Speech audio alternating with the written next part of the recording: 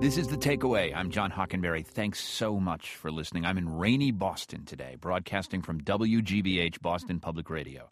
And this will be a day of mourning and remembrance as people across the city pause to think about the horrific bombings that took place a year ago. Today, the vice president will be here, which is just one way this day will be different than a year ago, and there were no dignitaries, no rain either. Just people out on a spring Patriots' Day to run and celebrate before things changed forever. When Massachusetts Governor Deval stopped by the studios of WGBH yesterday, he shared with me the challenge of coming up with something to say a year after the tragedy of the marathon bombings. I have no idea what to say, he told me with that broad smile of his and those energetic eyes before he sat down. I'll think of something, he told me. He's speaking at the ceremonies today. But yesterday he was still mulling it over. He told me the story of how the bombings taught him what a small world it is, discovering while visiting one of the severely wounded in the hospital that she had served him and his family at a local restaurant.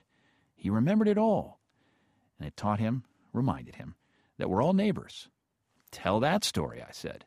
Maybe I will, as he sat down and thought out loud with me yesterday about all those emotions from a year ago. For me, the takeaway was how we pulled together, how the medical teams came together to care for and comfort the people who were hurt, how law enforcement came together to solve the crime, and how regular citizens came together to show what community looks like. We had an argument this morning. Some people were saying, wow, wasn't it amazing that that lockdown was ordered and everybody did it? And other people were saying, no, it was never ordered. People were just invited to participate. Settle it. Which was it? Well, I asked. You asked nicely. I did. I asked out of concern for safety. And because we had an awful lot of things happening without knowing the scope or scale of what we were dealing with, it was very, very helpful. And on the whole, people did respect it. Now, I don't expect you to, claim there was some sort of magic in your particular approach that caused people to comply. It was certainly a function of the events themselves, but it raised your leadership profile nationally, wouldn't you say? I don't know. I wasn't thinking about that then.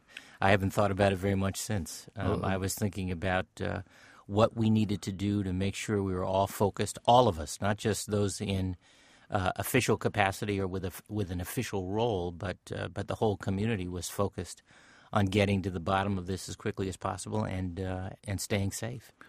President Obama suggested that your style would be great at the federal level. Is he doing you any favors by saying something like that, Probably. or is he complicating your life? He's mostly complicating my life, John. I haven't been at this job for so long that it doesn't blow my mind when the President of the United States calls you by name and says nice things publicly, and I appreciate that. But I think that the compliment belongs to the team that acted like a team, and to the citizenry who were just marvelous in their consistent and repeated demonstrations of kindness and grace. Is a tragedy like the bombing, in some sense, an easier event to deal with in terms to form a team than, say, something like the policy implications of the launch of Obamacare in the state of Massachusetts, which was a different kind of challenge and maybe didn't go so well from a team perspective? Well, two things I'd say. First of all, you'd rather not test that thesis because you need a tragedy in order to do so. I will say that when you think about what we've been able to accomplish in the Commonwealth in the last 8 years in education, in health care coverage, where even with the implementation of Obamacare, we have added more than 200,000 to what was already the highest level of health care coverage in the country. What we've been able to do in veteran services, in infrastructure investment, where we lead the nation. We have shown that we can work together as a team. I will say that this notion of common destiny as a motivator for common cause is something I feel very strongly about, and how I have tried to govern. And I think that everybody got a glimpse of that and understood that in the midst of that tragedy in a particularly acute and an important way. Thinking back to the bombing now, there was a foreign policy dimension to that story as well as a domestic policy dimension. What do you think of the second guessing of Russian information sharing and federal, state, local information sharing? And how do you, as a governor, think about homegrown radicalization, which was part of what happened independent of Russia here? That's right. Well, first of all, on the second guessing, I think it's inevitable. I knew a year ago about the fact that Russian intelligence had not responded to inquiries from the FBI for, I think, more than a year before the event. And, of course, that's worrisome. But most of what we know today does not necessarily suggest that that it was knowledge that could have prevented what happened, which really comes to the second point you raised, and that is about the radicalization of people in our own midst. And obviously that is something to be concerned about, but also to be careful about. And the care I mean here is both in terms of how we are alerted to specific acts and specific behaviors without turning that into categorical condemnation or frankly, suspicion about whole groups of people. Law enforcement might say, or maybe the strident voices in the media might say, that the only preventable approach would be to act on every tip that the FBI has and maybe round people up and bring them in as a preventive matter for an event like this. But ruling that out, because it's not practical, what is the preventable approach to radicalization? I do think that it will continue to be a matter of judgment, and we need to make sure that our law enforcement teams have both the resources and the training to exercise that judgment wisely. I am not prepared to trade off the liberties that distinguish us as a country, for an absolute permanent lockdown, to use the term that you used earlier, and I don't think most Americans are.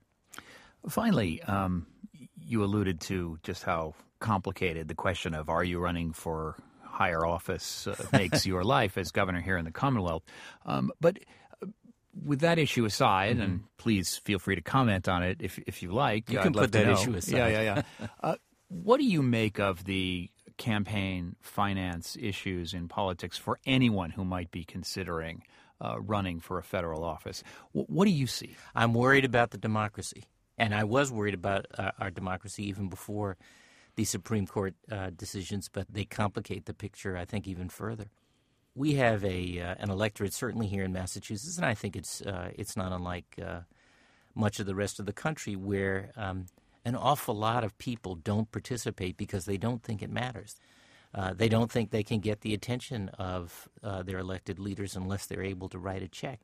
I don't think that's what the founders had in mind. I don't think that's what most Americans have in mind in terms of a healthy democracy. I don't like the decisions of the Supreme Court, but I respect the authority of the Supreme Court to make those decisions, and I think the only way they're going to be changed is by constitutional amendment, and we ought to be thinking about that. But beyond that, we need folks who are going to get into public life and run for public office who have in mind the voice and the interests of the people who cannot write that check. And because that's the only way I think we're going to get a better government, and we deserve better government. People like Deval Patrick? Well, I hope I wasn't trying to call attention to myself, but I certainly hope that is the kind of leadership that we've provided in this time to steward the government of Massachusetts, and certainly the kind of civic engagement we've invited people to see. Well, I saw the back door, so I decided to knock. But Governor Patrick, thank you so much. Thank you.